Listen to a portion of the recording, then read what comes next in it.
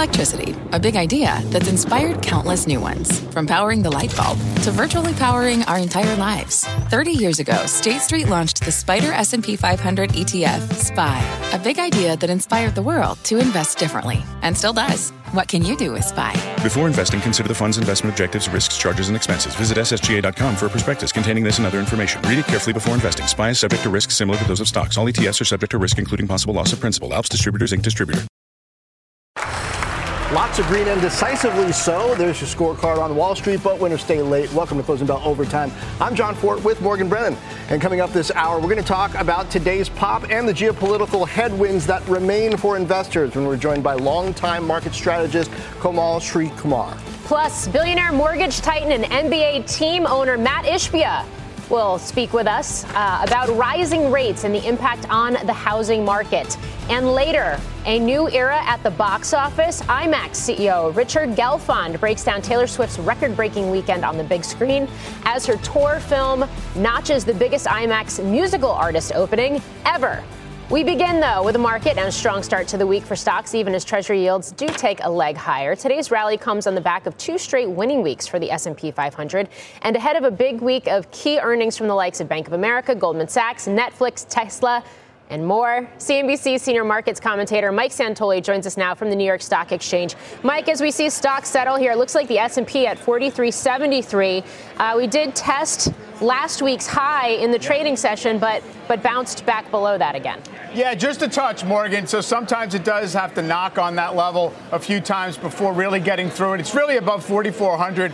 That would be a little more of a decisive recovery and kind of climbing out of this hole that we've been in September into October. And I think part of that is the market in general has been, somewhat battle tested in recent weeks. We obviously got a geopolitical shock, worried about it feeding into the oil markets. Oil markets were quiet today. Treasury yields, up a tick, but not really at alarming absolute levels just yet. So all that fit together with, I think, an investor base that is eager to turn attention, if possible, from a lot of those big macro factors toward the company-by-company fundamentals. So far, they've been okay. We're going to get a whole lot more earnings to figure out if people have been correct, to be relatively enthusiastic about the profit trough to have been behind us. Yeah, I wonder, Mike, this is the time of year when the market's supposed to turn positive.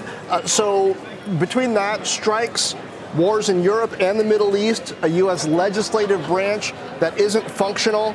I'm going to go back to my Jenga metaphor from last week. Are you more impressed that the market has held up thus far, or expecting something to fall over if another piece has to come out? I'm certainly impressed to a degree that the market has been able to absorb a fair amount of selling out down here. There was a little bit of an uptick in some downside hedging and people trying to get negative on the market in recent weeks. I would say the Jenga metaphor is not quite perfect because I think the way it works is sometimes you can put a block back toward the base. It's not like you pull it out and it's gone forever. And I think that's what goes on here when yields calm down and oil comes in and you can start to say, okay, maybe $240 in S&P 500 earnings over the next 12 months, which is the current consensus, looks more achievable than it did when we were at that same level in June of last year. The economy's bigger. The S&P's around the same level it was 2 years ago. There's a certain kind of big picture case that says maybe it doesn't have to go down much more from here. That can change quick, obviously, because we've been kind of crisscrossing these same levels for quite a long time. All right. Toppling the Jenga metaphor, but that's okay. Mike, we'll see you in just a bit. For now, let's bring in our market panel. Joining us now, Bob Dahl from Crossmark Global Investments and Richard Bernstein from Richard Bernstein Advisors. Guys, welcome. Bob, so consumer discretionary was the best performing S&P sector today, up almost 2%, despite worries about the consumer in Q4. So what do you read into that? Are you heartened? Well, there's no question that's one of the higher beta sectors in the market. So when you get a run like this, you would expect them to bounce, particularly since they got hit fairly hard over the last couple of weeks when the market went down. I want to underscore the yield story, 488 to 463, that 25 basis point decline. I know we're back up some today, but that's what I think caused the equity market to breathe a sigh of relief. More green on the screen over the last bunch of days, despite the geopolitical situation, et cetera. Okay, so Richard, if you wanted to make the case then that today's action signals the start of a new bull market or continuing that start a year after the bear market low? How would you make that case? Well, I think, John, the important thing today, if we're going to look at 10 minutes, I think the important thing today is that small caps actually outperform better than the large caps. I think that's a major step. That's a very positive event. Because if the economy is going to reaccelerate, which it is doing, and if profits growth is going to reaccelerate, which it is doing, then small caps should lead the way. That's what history says. And so I think there's a little element of rationality returning to the equity market, and that the market is starting to broaden out a little bit. You know, I mean, the way I've described it, and I think I've said to you and Morgan before, are there really only 7 growth stories in the entire world? The answer to that is, of course, no. There are plenty of them. And I think the fact that we saw small caps lead the charge today was a very positive sign. Yeah, and we're also getting earnings underway here, Bob. And we do have this disinflation story afoot as well. What's coming down faster? Do we know yet? Prices that companies can charge to their end users and their consumers and customers, or the costs to actually make those products and services? Because that's going to really set the stage for where this goes from here. No question about it. Prices are getting a little tougher to get through with increases as consumers are balking a bit. But as you say, on the other side, you're getting some cost relief. Let's hope that contains. I think the margin story's got to be watched real carefully here. We'll be looking at management's projections about the fourth quarter and next year. Earnings are what it's all about. I don't think we get a whole lot of PE improvement, so we need the better earnings for markets to go higher. And I'll echo what my friend Rich said a second ago, and that is the broadening of the market. It's a one-day thing so far, but if that can continue, that's good news. Richard, do we know yet whether equities, and particularly as we talk about this broadening of the market, things like small caps or transports, which had a 1.9% gain today, do we know if they can coexist with a 10-year Treasury yield that's pushing 5%? Well, Morgan, I think we have to take a step back and say, why is the 10-year pushing towards 5%?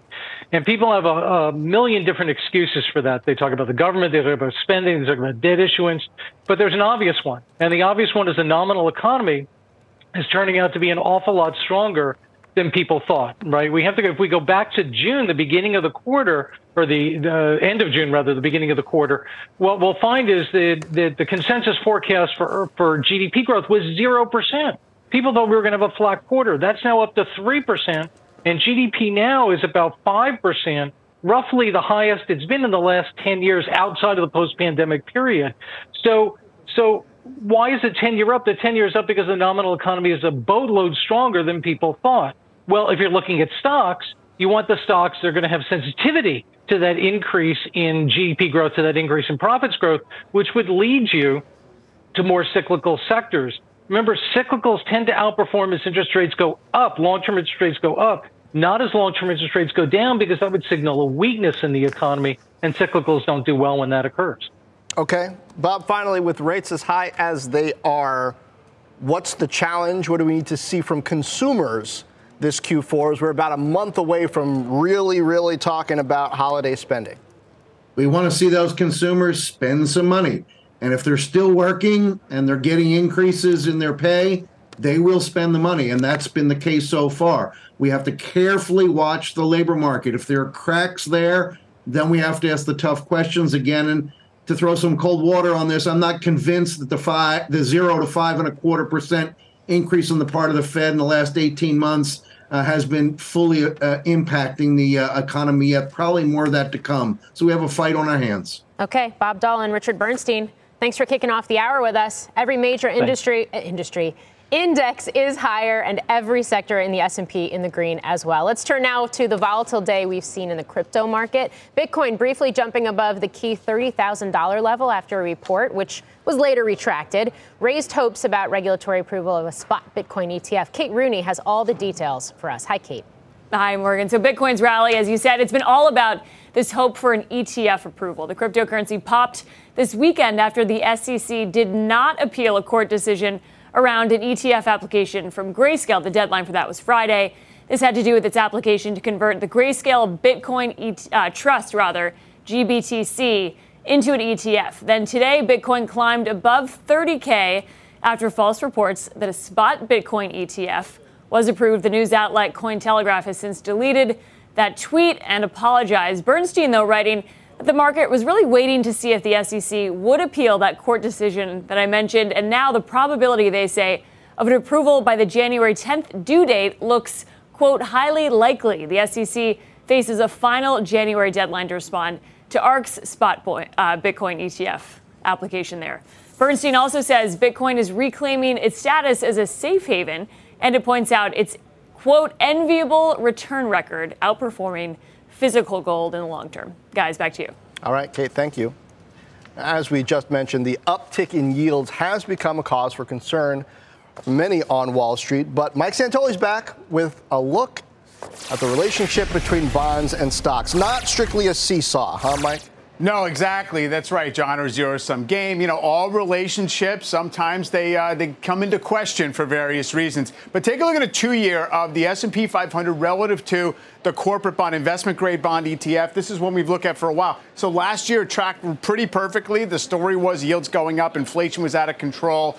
People were worried about what it was going to mean for the overall economy, and it starts to diverge in here. This is from the end of 2021, by the way, as the stock market peaked. So here you see the S&P 500 led and now dominated by those very large, very financially flush companies of mega cap growth, has managed to diverge. There's another reason, though, in aggregate, the S&P 500 is well positioned. Take a look at the effective interest costs that those companies collectively now face. This is a longer-term chart from Bank of America. It's just barely started to curl higher, not quite at 4% yet. Now, this is because it moves very slowly. The company's locked in a lot of low rates. A lot of companies have no net debt, and so this is only the cost of the debt that is outstanding. And, of course, those who have cash are earning more on it. And if you project ahead, if rates are currently around these levels, they will have to refinance at higher rates. But even by 2025 or 6, it means maybe 2 to 3% downside pressure on overall earnings per share for the index. So it's one explanation for why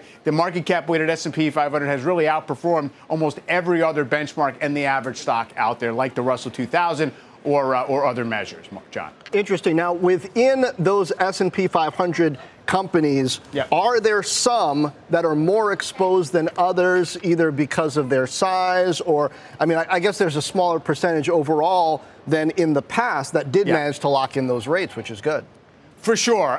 Look, if you just look at the real estate sector, it's a debt finance business. They've been just destroyed in terms of their equity value because they really will have to roll into higher rates, or maybe they won't even have much of a market for refinancing. So there's no doubt there are parts of the stock market that are not as well positioned. I think a lot of the sort of, capital intensive, not very fast growing businesses out there, they're in trouble. Small caps, subject to floating rate bank financing and things like that. But I think a lot of that has already been registered in the market. Maybe not all of it. To me is, if the economy can handle rates at this level, the companies can. That sounds trite, but I think that's the big question. Are the consumers going to buckle? If they don't, then perhaps companies can navigate this. All right. Higher for longer.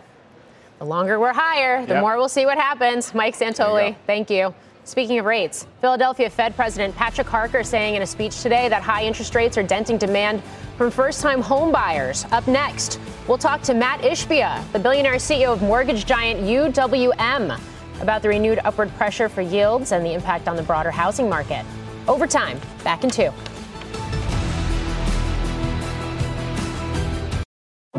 What does it mean to be rich? Maybe it's less about reaching a magic number and more about discovering the magic in life. At Edward Jones, our dedicated financial advisors are the people you can count on for financial strategies that help support a life you love. Because the key to being rich is knowing what counts. Learn more about our comprehensive approach to planning at edwardjones.com/findyourrich. Edward Jones, member SIPC. Picture this. It's Saturday morning and you're on your John Deere compact tractor. You're effortlessly breaking ground on your new landscaping project. Next, you're moving piles of rocks just by moving a lever. And now, you're enjoying the warmth of the sun as you clear brush across your pasture. We could keep trying to put you in the moment, but to really understand everything you can do with a John Deere compact tractor, you just have to get in the seat. Learn more at johndeere.com/get in the seat or visit a dealer near you. We have a market flash on Allstate. Contessa Brewer has details. Contessa? This is coming to us from Reuters that Nelson Peltz's activist hedge fund, Triumph Fund Management, has built a stake in the insurer Allstate, one of the insurers that has been struggling, of course, to cope with the fallout from the natural disasters. We saw the hurricane results, the floods in New York City, and, of course, wildfires in Hawaii most recently. This is a move that is expected to raise pressure on the CEO, Tom Wilson. He has led Allstate since 2007, Reuters points out, but has had 5 quarters of earnings losses. And in fact, in the second quarter of this year, they announced that they had spent more than $1 billion on catastrophes alone, 18 weather catastrophes in June, in the month of June. In spite of raising rates 11.6% across various jurisdictions. Allstate, we're told by Reuters, has hired investment bankers to advise it on how it will handle Trion. I personally have reached out to Allstate and am waiting for them to get back to me about what this could mean for the company, if indeed it's true. But again, we have Reuters reporting that Nelson Peltz's Trion is planning to have a big stake in Allstate. By the way, Travelers will announce earnings on Wednesday morning, and it's really the first view, guys, that we'll get into the third quarter catastrophe losses and whether that is still affecting other big insurers. We saw Travelers reporting a similar impact in the last quarter. The other financials. Contessa Brewer, thank you. Sure. Of course, shares of Allstate are up about 4% right now. Let's talk housing. It's one part of the economy where high interest rates are certainly being felt. Philadelphia Fed President Patrick Harker saying today those elevated rates are raising borrowing costs and limiting inventory, leading to higher prices and roadblocks for first-time home buyers. The average mortgage rate is around 7.57%. That's according to Freddie Mac. It's the highest since late 2000. That's for a 30-year fixed. Joining us now is Mat Ishbia, Chairman and CEO of UWM, United Wholesale Mortgage. He is also owner of the Phoenix Suns and Mercury. Matt, it's great to be speaking with you again. And that is exactly where I want to start with you. The fact that we have this logjam between home prices that are still stubbornly high, mortgage rates that we've seen pick up to 2-decade-plus highs, and then inventory that's also at historic lows. Yeah, no, it's obviously interesting to see all this stuff happen together. But what I would say a little differently than some people is, like, people are thinking that people aren't buying houses still. There's a lot of houses for sale, and a lot of people are buying them. First-time home buyers. Some people are realizing, like, wait, if I wait till rates come down, and more supply, well, guess what? The prices will go up even more. Right now is actually a great time to buy. You lock in your rate, your 30-year fix. It's high rates. Rates are higher than they were before. They're not 3% anymore, but 7.5, 7.5, 7.25, whatever they may be. You got to go to a mortgage broker. They'll find the right deal for you. But the truth is, it's a good time to buy right now. There is inventory out there, and there's a lot of young people buying houses right now. So we're seeing houses move, maybe not as fast as we've seen in the past, but it's still been pretty busy for us. It's interesting to hear you say that. I realize you're in a quiet period right now, but it's interesting to hear you saying that because we have seen, last month is a good example, with the Mortgage Brokers Association saying mortgage demand was at its lowest level since 1996. You're not seeing that? Definitely not since 1996. No, we had a great second quarter, all-time purchase second quarter, and third quarter was not far behind. It was a great quarter as well. And so I'd say it's definitely not the boom of 2020 and 21, but the reality is people are buying houses, people need mortgages, and the people that are the best at that, which are mortgage brokers, are still pretty busy, and we're the best lender for the mortgage brokers, and that's why we've been pretty busy throughout. Now, it's going to get slower in the fourth quarter and first quarter, and if rates are 7.5%, 8%, of course it's slower, but it's not like nothing's going on out there. I think people overstated a little bit. Although it's slower, it's not dead out there. Okay. I mean, we're in the midst of bank earnings right now as well. And of course, there's been this focus for months now on credit tightening and standards for credit tightening, where the banks and those more, I guess, traditional lenders are concerned. Has that been a boon for you?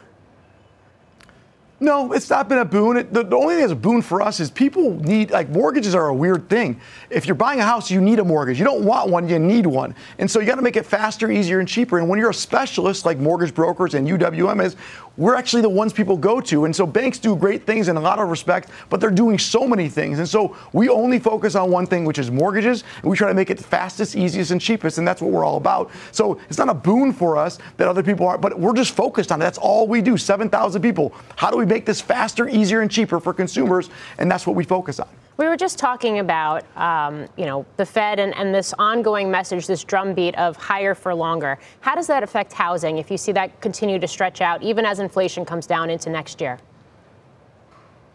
So I don't really see that how it's going to go. I think by the election next year, rates will drop. It's my personal perspective.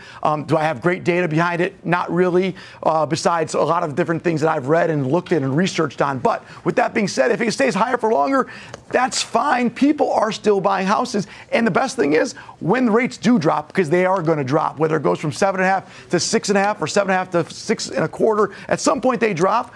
All these people that are buying houses are going to refinance and are going to save more money, which then helps the economy, helps spur positive things. It's like there's a lot of good things happening. And so people kept saying, if you remember last year, they're saying housing values are going to crash, the whole world's going to fall apart. Well, housing values went up again, 3%, like we said they would go up a normal amount, maybe not 15%. So a lot of doom and gloom out there. And it's just not reality if you're really in the weeds of the business like we try to stay. Okay. I do want to shift gears because you are the owner of the Phoenix Suns as well. You've been making some significant investments there, changing up the team this year, but also making some changes on the media side as well, as you have offered these antennas out to fans and look to make the games more accessible.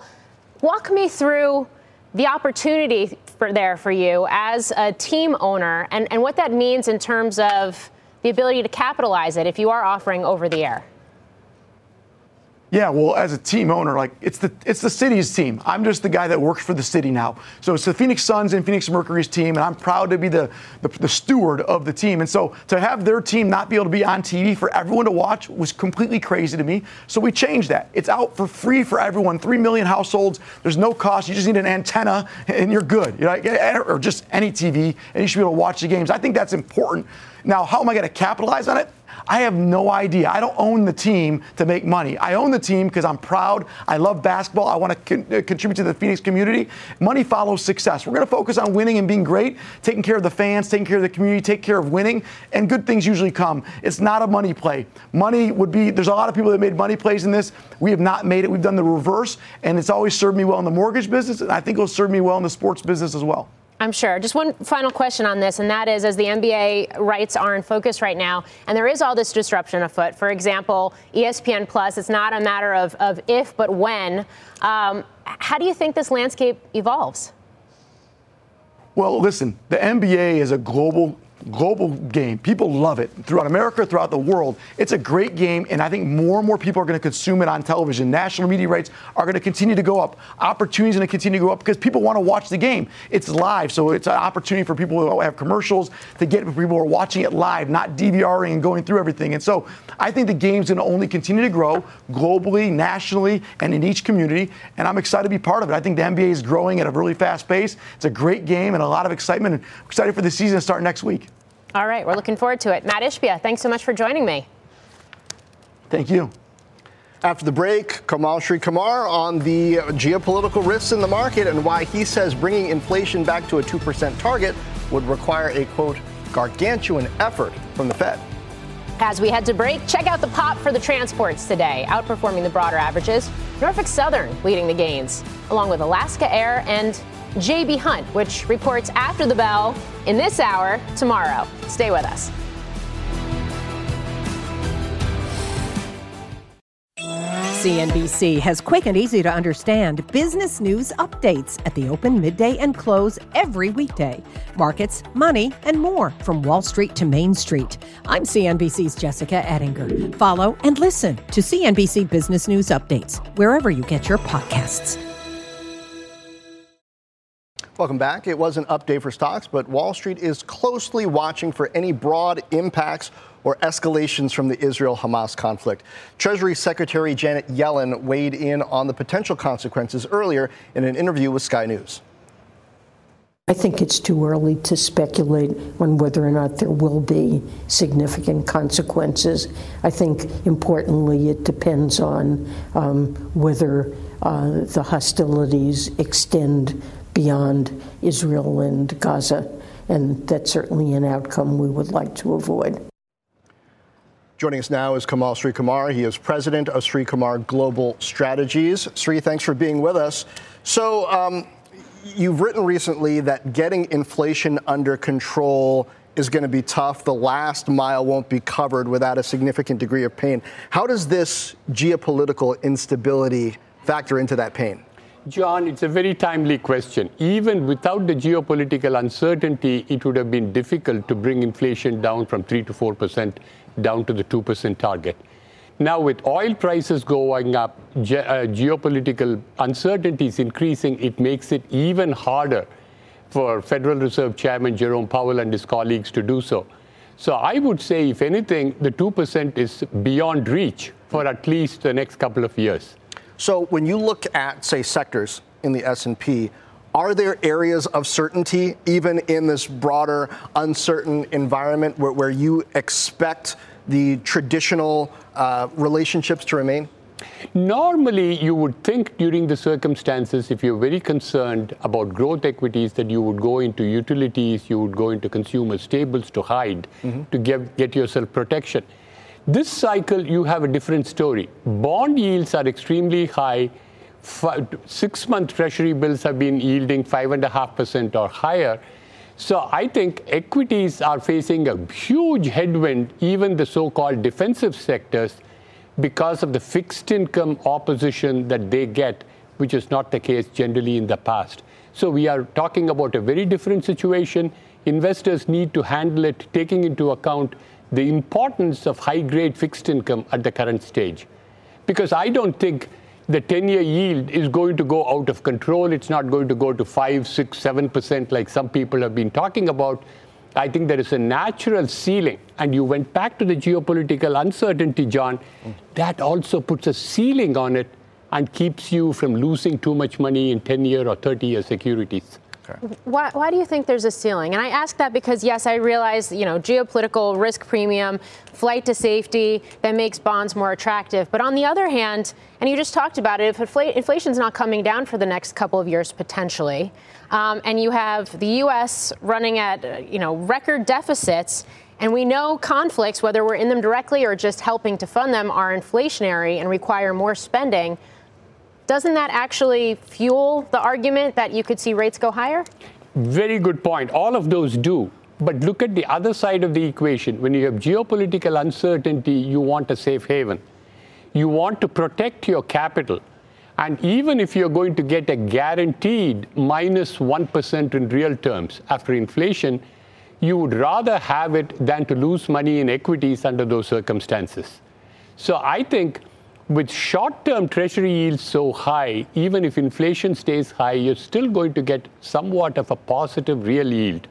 So I think that's how I make continuing high inflation rates consistent with your ability to get returns in the fixed income market. Another safe haven has been the dollar. Investment thesis for that right now? Dollar has been a safe haven. I think it will remain a safe haven. For instance, today you're seeing the euro at a 105.5 US, 5.5 cents. I wouldn't be surprised to see parity. And the reason is Europe is much more vulnerable to energy prices going up than the United States. We produce most of the energy we require in the United States. Europe does not. So I think if you see the Brent crude, which today is at $90, Morgan, if it goes to $100, immediately, I would see the 105.5 going to 103, 102. So the dollar is going to remain strong as long as the geopolitical uncertainties continue. Okay, Sri-Kumar, thanks for joining us. Thank you very much for having me. Good to have you. Thank you. Well, it's time now for a CNBC News Update with Courtney Reagan. Hi, Court. Hi, Morgan. Belgian police say 2 Swedish people were killed in Brussels today in a shooting. The gunman fled the scene and is at large. Prosecutors said they are investigating the shooting as terrorism. Belgian authorities have raised the terror alert to the highest level, with the second highest level across the rest of the country. Belgium was scheduled to host the Swedish national soccer team in a match tonight. That match has been canceled. The former top engineer at crypto exchange FTX testified today in Sam Bankman-Fried's fraud trial. Nishad Singh told jurors that Bankman-Fried spent over $1.1 billion on celebrities and sponsorships.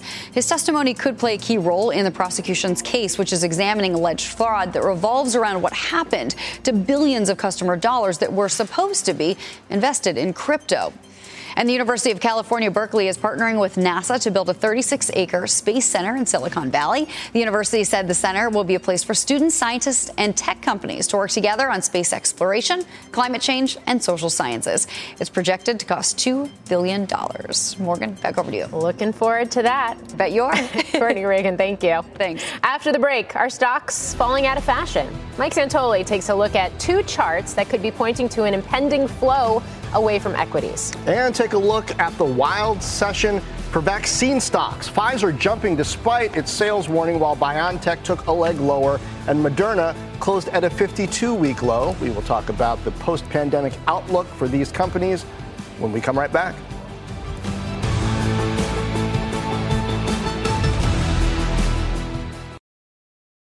Welcome back to Overtime. Could equities be falling out of favor for investors as bonds offer attractive yields? Mike Santoli has a look at whether a shift could be coming. Mike. Yeah, Morgan, at least there's a sense out there that you don't necessarily need as much in the way of equities. There are other options. Take a look at this from Goldman Sachs. It is the funding status of the top 50 corporate pension plans. What that means on the right is that in aggregate, these plans are 115% funded, meaning they're above what they would need long-term to meet their longer-term obligations. Stock returns have been decent in recent years. Plus, now we have higher yields. There's a sense out there they could just sort of lock in their asset levels right now and keep things safe through bonds and meet their long-term obligations. Now, also, this has been reflected in something like the Blackstone versus BlackRock chart, which I like. BlackRock is not just stocks, but it's public markets in general. And Blackstone, alternative asset management, which of course means private credit, buyouts, real estate, has really been in favor. And that's because the flows in general among institutions have been away from just give me what the market's going to deliver in the public sphere, and we're going to look for returns elsewhere. So maybe there's a budding shift. I just am not clear, Morgan, that what it means is that the stock market itself is going to be orphaned and somehow returns are going to be bad, because strangely enough, it doesn't always follow institutional flows. Yeah. I mean, meantime, you've got Oaktree's Howard Marks penning a memo where he basically says, quote, unless there are serious holes in my logic, I believe significant reallocation of capital toward credit is warranted, and kind of lays out his case for this as well. So it certainly seems that some very high-profile investors have a similar take. No, it's in the air, and the math does get you there. If you know you have a certain set of obligations or long-term goals, return goals, that you can meet by just capturing what the credit markets are going to be giving you right now, whether that's mid to high single digits a year or whatever, it does make a lot of sense. I also think, though, it enables people, if you lock in that in part of your portfolio, to sustain more risk in the other areas, because equities over time benefit from inflation and have tended to perform better over very long time frames. All right. Mike Santoli, thank you. Meanwhile, Hollywood's been having a bit of a love story with Taylor Swift after her Eras tour set a new box office record for a concert film during its opening weekend. The film also setting a debut record for IMAX. Up next, CEO Richard Gelfond is going to tell us how important this release might be for the industry. It's being impacted by the ongoing actor strike. We'll be right back.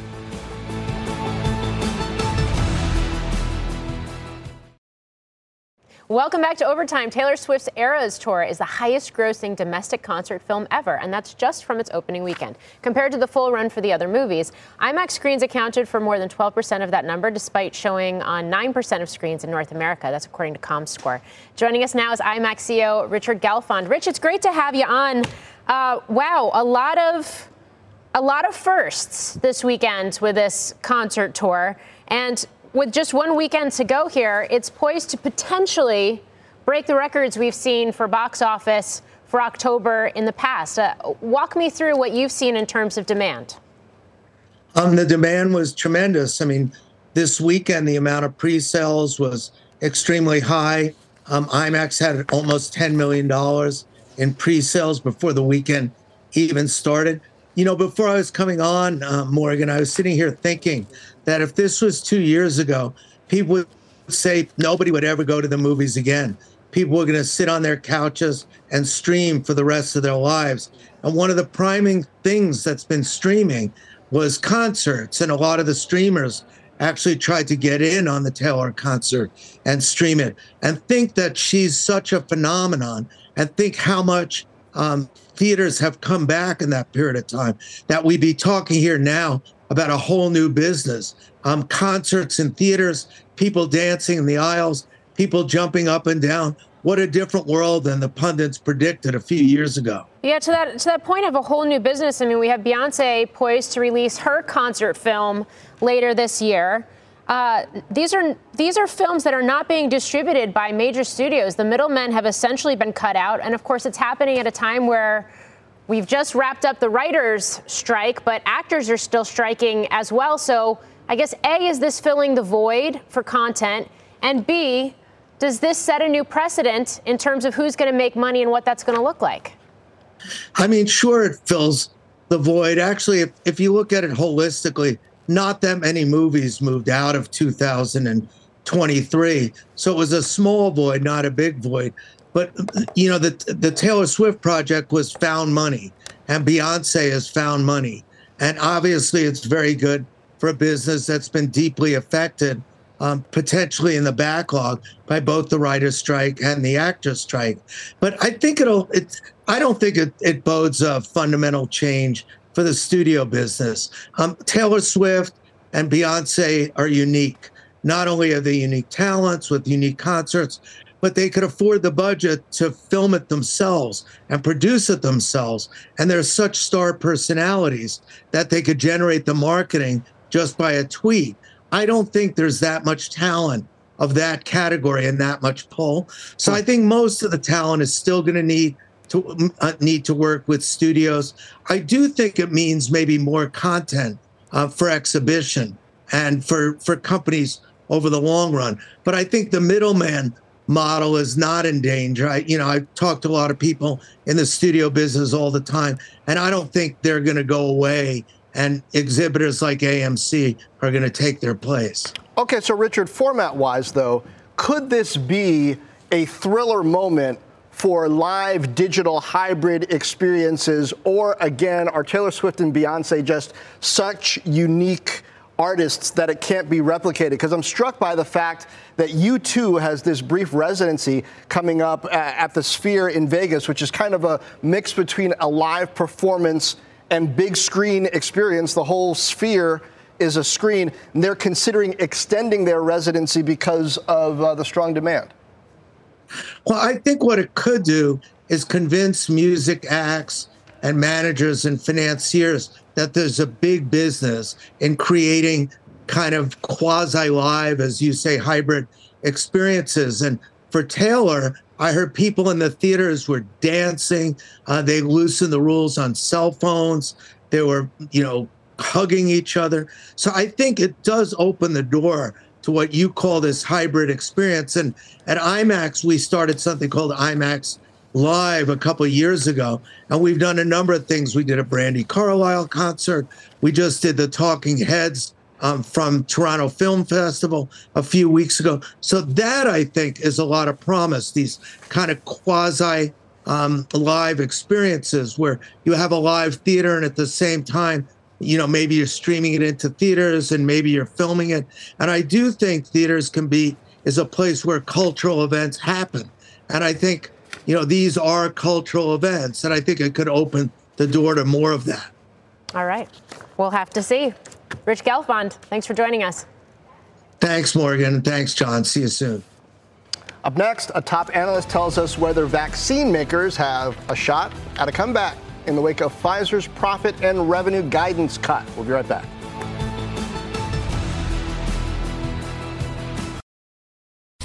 Pfizer sending a chill across the vaccine space after it cut guidance over waning demand for COVID treatments and vaccines. But the stock had quite a reversal on news of a multi-billion-dollar cost-cutting plan. Meantime, Pfizer's partner BioNTech sinking after flagging similar concerns, and Moderna closing sharply lower as well. Let's bring in BMO Capital Markets analyst Evan Seigerman. Evan, this reminds me of the inventory problems that we've seen in semiconductors, lawn furniture, so many different areas as the economy normalizes post-pandemic. So is this the kitchen sink moment, though, for the companies that you cover, where investors should consider, hey, they've normalized, they're cutting costs, now's the time to get in? I think there's a lot going on with Pfizer at this point. This was kind of the rip the Band-Aid off moment. We knew from the second quarter that there could be some uncertainty around the COVID business and they could do some cost cuts. And now they just executed on it. I think what pushed it over the edge was the renegotiation of the government contract for Paxlovid. And let's face it, I think COVID is in a very different place than it was 3 years ago. And even in 2021, when we all got vaccinated, we're in a different new normal moving beyond this. And that's what's being reflected with this update from Pfizer. Yeah, BioNTech, Moderna, Novavax as well. These are companies that the COVID vaccines are their only approved products. Right. What does Pfizer, though, have in the pipeline? And as it's cutting costs right now, where is it going to invest? I think what's key is the closing of the Pfizer Seagen transaction. This is the $48 billion deal to acquire Seagen, getting them really accelerating their oncology footprint. That's what I'm most focused on. I'm also very interested to see what they do with danuglipron, which is their oral GLP-1. We love to talk obesity. We could talk obesity all day, every day. This is a twice daily, not as competitive with the Lilly asset. But if they reformulate that, could be a key player in that market.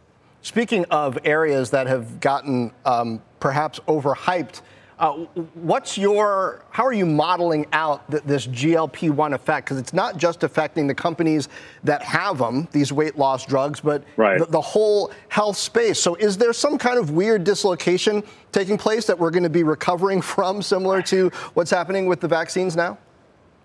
That's a great question. I think a few things. One, we're still in the early days when it comes to obesity. Lilly's Mounjaro, tirzepatide, isn't yet approved in obesity, so we need to see what that launch looks like. I'm really interested to see how the payers pay for these, and so how managed care reacts, for example. And I've heard rumblings from my other colleagues who cover other sectors, impacts in consumer, eating less sugary foods. So that could play out down the line. But still, I want to refocus and say that these drugs are for patients who have who are seriously obese and need real medical intervention. That's where I get to this large market, and that's what I'm most focused on when it comes to things like Lilly, for example. Okay, so quickly, if you had to buy one stock right now in your coverage universe, what is it? Structured Therapeutics. So it's a small cap biotech. They have an oral GLP-1. I frame them as the closest to Lilly's orforglipron. There's a lot of interest in the oral GLP-1 space. They had some good data a couple of weeks ago showing on par weight loss to what Lilly had shown with orforglipron. They have more data coming later this year and more data in obesity coming next year. Okay, Evan Seigerman, thanks for joining us. Thanks, guys. The financial sector popping 1% in today's rally, and big banks take center stage again tomorrow when Bank of America and Goldman Sachs report earnings. Find out what Wall Street is expecting when overtime returns. Welcome back to Overtime. JP Morgan, Wells Fargo, and Citi all beating Wall Street's earnings estimates on Friday. Will Bank of America and Goldman Sachs be able to continue that trend for the big banks when they report tomorrow? Let's bring in CNBC.com banking reporter Hugh Son. Hugh, it's good to have you. I do want to start with Bank of America because, and we have talked about this on the show in recent weeks, it has traded more like a regional than its other big bank peers. Yeah, and there's a really great reason for that, which is they made the same error that the regional banks made is during the pandemic, billions and really, 600 billion or so of deposits poured in. They said, we're going to put these into longer dated, low yielding securities because we don't know what the future is going to hold. So let's make money today. And so 3 years later, they're stuck with a portfolio that's down roughly at mid-year $110 billion, right? And so nobody says BofA is going to go out of business. There's no run that's going to happen because their deposit base is so massive and really tilted towards insured deposits. It's the core deposits of so many people in this country. However, their net interest income is really hurt by this because they've got these low-yielding securities. And so, J.P. Morgan is expected to make $89 billion in net interest income. BofA is about to make $57 billion. It's the last time they said it. That's a 55% smaller amount. That's $32 billion that BofA is not making versus a similar-sized bank as J.P. Morgan.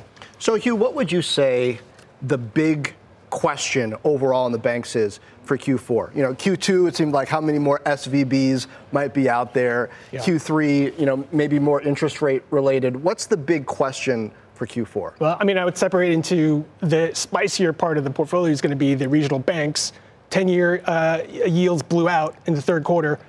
What does that do to their bank bond holdings? Now, if you're a regional bank and you're more tilted toward the longer part of that duration, you're going to have more pressure than you had, say, in March. And there is a non-0% risk that, something that you disclose in the next couple of weeks is going to cause some kind of concern there. And nobody's saying that that's likely. It's just possible. Now, with the big banks, they're much more stable. We've seen them really kill it in terms of the credit costs have been much lower than people expected because people still have jobs. And so that's really holding in well. And we would expect that on the credit side, on the just core business of banking, that the big banks are going to do excellent. All right, quickly, Goldman Sachs and then Morgan Stanley on Wednesday. We start getting into investment banking as well. We've seen the IPO market start to crack open, more deal making. Is that going to actually show up, be a positive for these companies? Yeah, I don't think it's about what's happening in this quarter, third quarter. I think people want to hear that the tide has turned and that it's less bad going forward and that you have a pipeline of deals and you can expect 2024 is going to be better than it was this year. I think that's what it is about the Wall Street banks. All right. Hugh Son, thank you. You are our ranking banking reporter on CNBC.com. Thank you, John. All right, do not miss a first on CNBC interview with Bank of America CEO Brian Moynihan. That's tomorrow, 10 a.m. on Squawk on the Street. That's right. Geopolitics continues to be in focus. We monitor the situation in Israel. Lockheed Martin's actually going to kick off defense earnings tomorrow morning as well. So that will be one to watch. And then, of course, we get retail sales. I trust you will be paying a little bit of attention to that.